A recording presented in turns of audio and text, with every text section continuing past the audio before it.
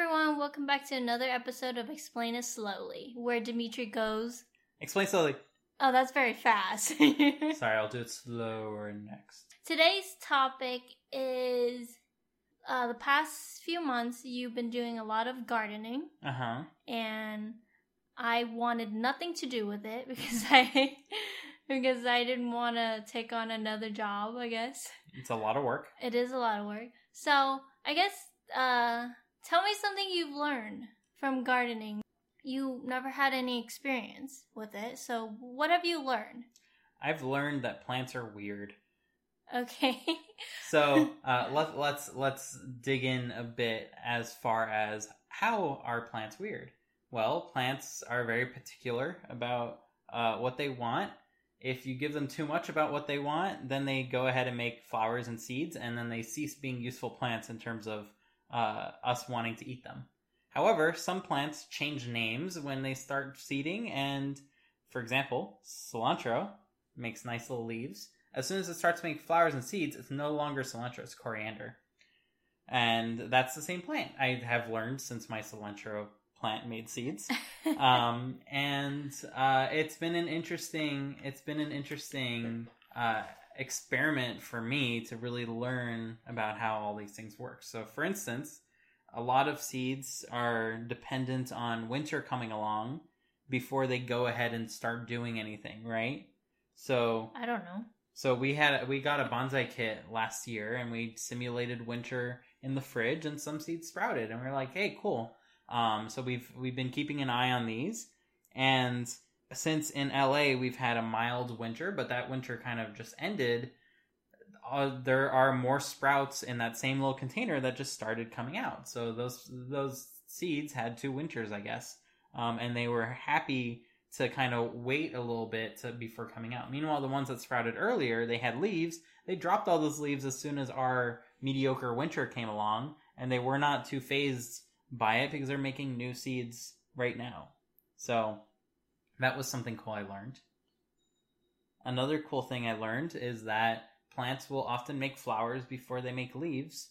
For example, trees, you'll see them make big blooms, and then after those blooms are done, they'll start making leaves. We planted a cherry blossom tree, and we did not get any blooms, and we immediately got leaves, which tells me we're not going to get any blooms because it already started making fresh leaves. Might not be a cherry blossom tree. We don't know.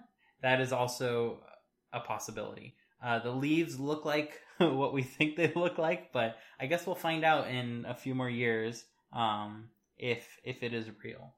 If it is, it's real. It is a real tree. If it's a tree that we wanted to plant after we broke our backs digging a big hole. But what is something else? I've learned that strawberries will make daughter vines, and they'll make other strawberry plants. And that is actually no good if you want strawberry fruits.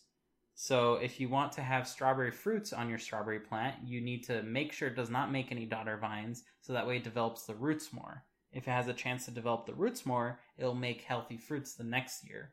So since I did not know that when we originally had our strawberry plant, I let it make lots of daughter vines. And I actually captured those daughter vines in little pots, which we then planted around our cherry blossom tree.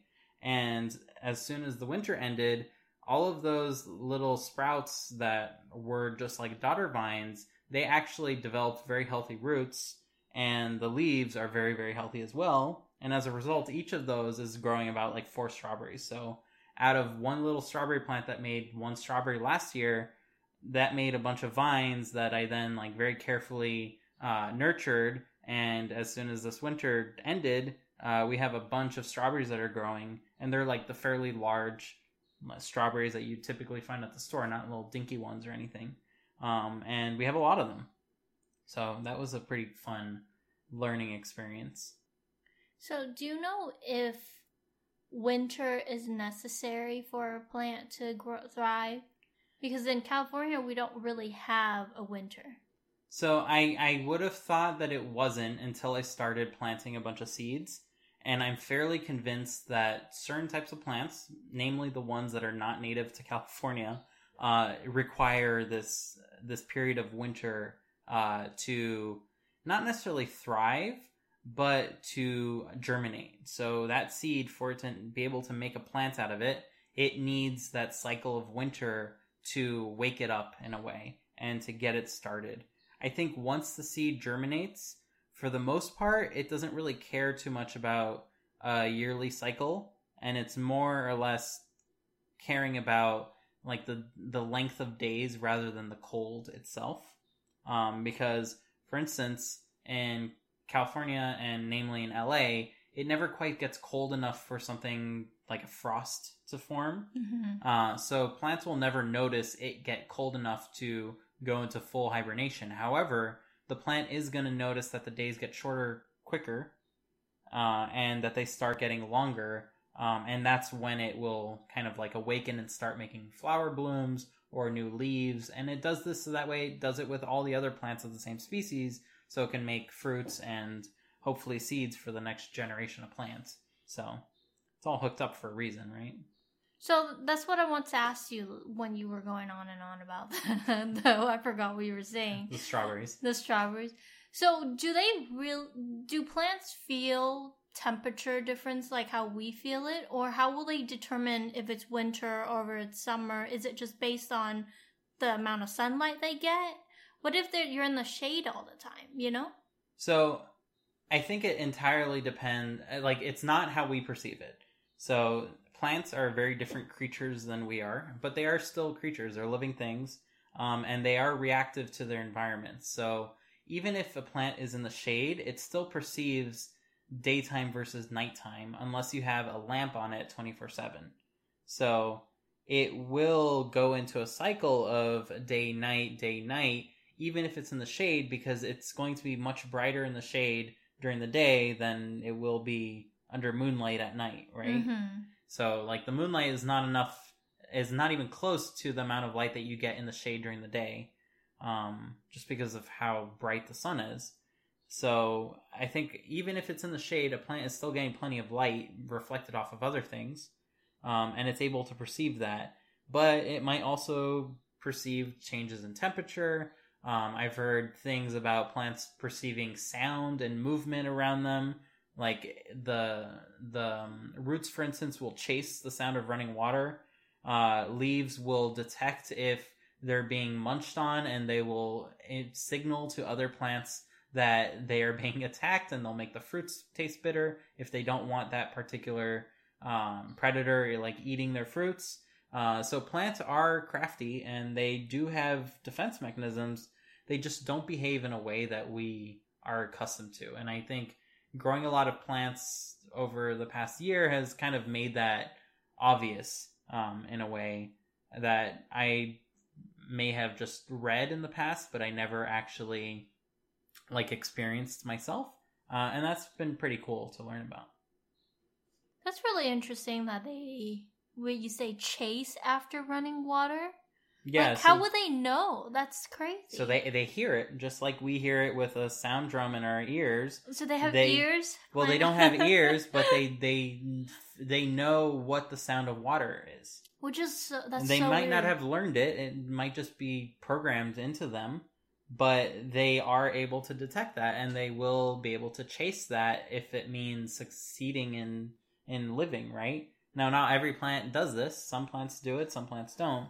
But like, we shouldn't just assume that plants are just there. I know. They are things, and they are fighting for survival, just like everything else. And I felt bad because, like, in our little garden, I feel bad pulling out the weeds because the weeds are trying just as hard as everything else to survive, right? Yeah. And it's a creature like anything else, and by me pulling it out, it's ending its life, and that's all there is to it. But by you not pulling them out, like, they are gonna take up all the resources that your other plants need, though. Yeah, and that's the reality of it. So oftentimes I will let a weed kind of flourish a little in a sick version of kind of seeing what kind of plant it's going to be, and then pull it out, because ultimately I care more about the strawberries than the weed that's growing next to them.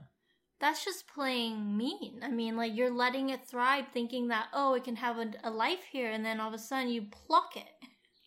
It is in a way, which it's kind of pathetic to say this, but there are some weeds that I put in pots. because I felt bad about like letting them thrive for so long, only for them to kind of be ripped out of the area that they got comfortable with.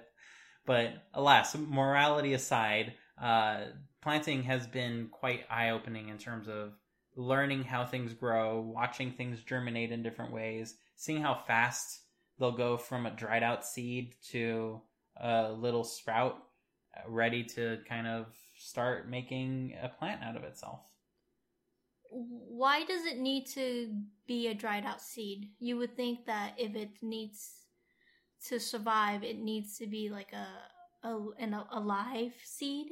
So I think drying out seeds, one, is a method of preserving them, so that way you can keep them longer than like immediately as soon as the fruit rots away, then the seed is like planted. I think having a seed dry out may, for some plants, kind of indicate that the cycle should start anew, meaning it sat there in the summer, it got dry, and then as soon as winter and spring came, that seed can start to germinate. That might be part of some plants' process, but from our point of view, it's a way of saving the seed long term such that we can skip a year before planting it, for instance. Okay. So letting it survive. So every seed is alive, basically, until it's not. And if you dry a seed rather than cook it, then you keep that seed alive for as long as possible. But that doesn't make sense. By you drying it out, isn't there a chance of killing what was there? Yeah, so it depends how you dry it, I would assume. If you dry it at room temperature or slightly above room temperature, it doesn't cook the seed. It just removes all the water from it such that the seed will remain dormant until you soak it and eventually like collects enough water to sprout or to rehydrate itself. Meanwhile, if you cook a seed, then you're not only drawing out all the water, but you're breaking down the proteins that make it up. Why are you cooking the seed? As like a next level drying. So if you dry it too much, for instance. Okay. So you want to dry just enough where the water gets pulled out of it, but you don't break down the protein structure that makes it up. Because ultimately that seed, that seed splits in half and becomes the two first petals for the plant, and it needs to be able to like have just enough energy to start growing real leaves and collect sunlight to process and turn into energy. So it has just enough to do just the bare minimum, and after that it's down to enough sunlight and water and the whole process to kind of make leaves, and then eventually branches, and finally fruit if it's a fruiting tree or a fruiting plant, which makes more seeds. Okay. So then, what are some of your favorite, fruits, plants, seeds to grow?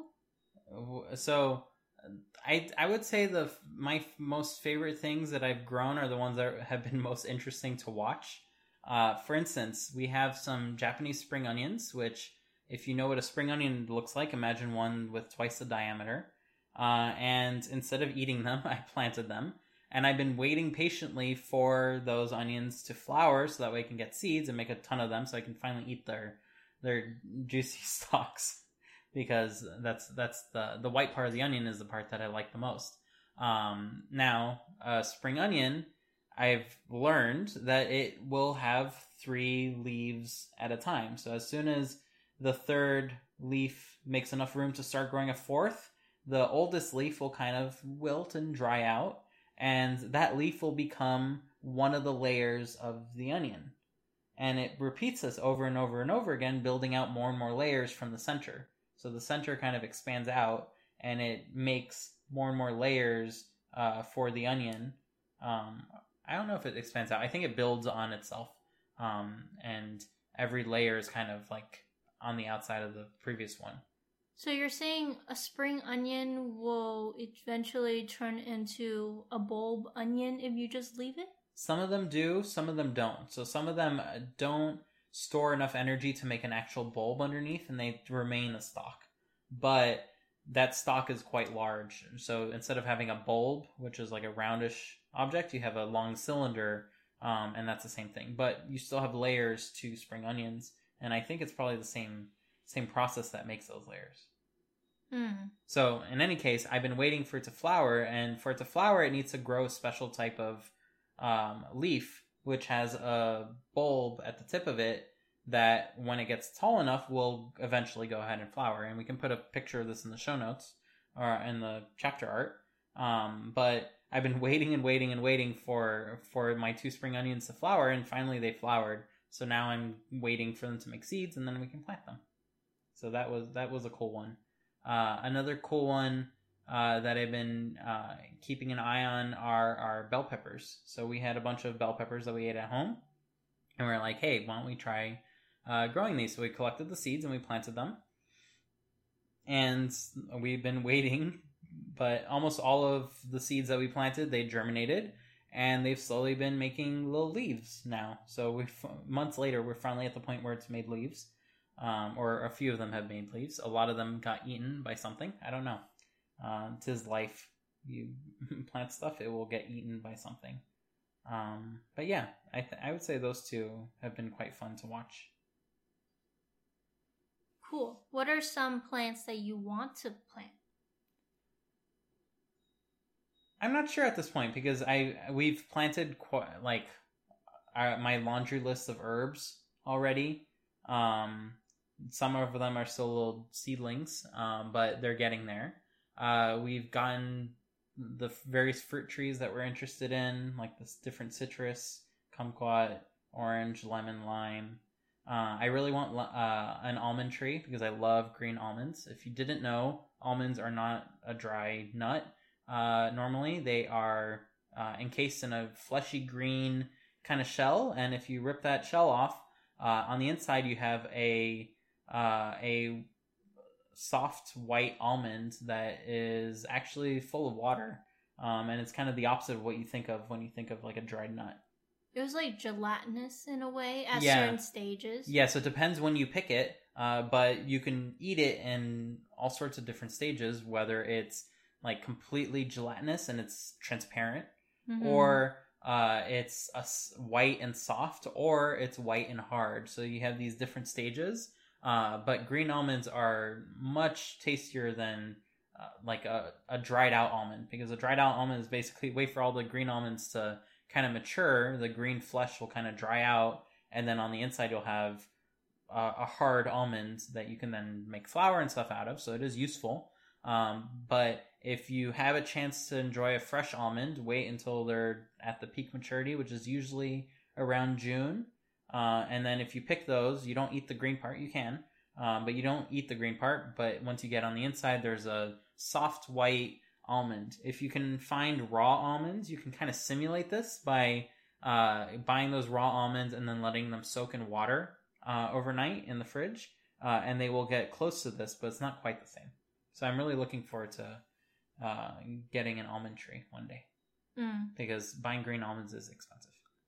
I think currently in your calendar there's a note that says almonds are at its first stage right now. I think that you can buy. So I love green almonds so much that I put reminders in my calendar to remind me every year to put in an order for 5 pounds or something of it. Most of that is the shell, unfortunately, like that green flesh, and it's not super tasty. But the almonds inside are to die for, especially if you've grown up with it or something like that. So from a pure nostalgic point of view, I look forward to that every year. And because I'm super forgetful, I have it all over my calendar to remind me, because it's only like a 2-week window. Once that 2-week window is done, that stage is no longer available, because they take all the remaining almonds and they go and process them for the almonds that you eat year round. Like, they only come out once time a year, so it's just a chance of waiting for them to become available. Didn't you want a yuzu tree?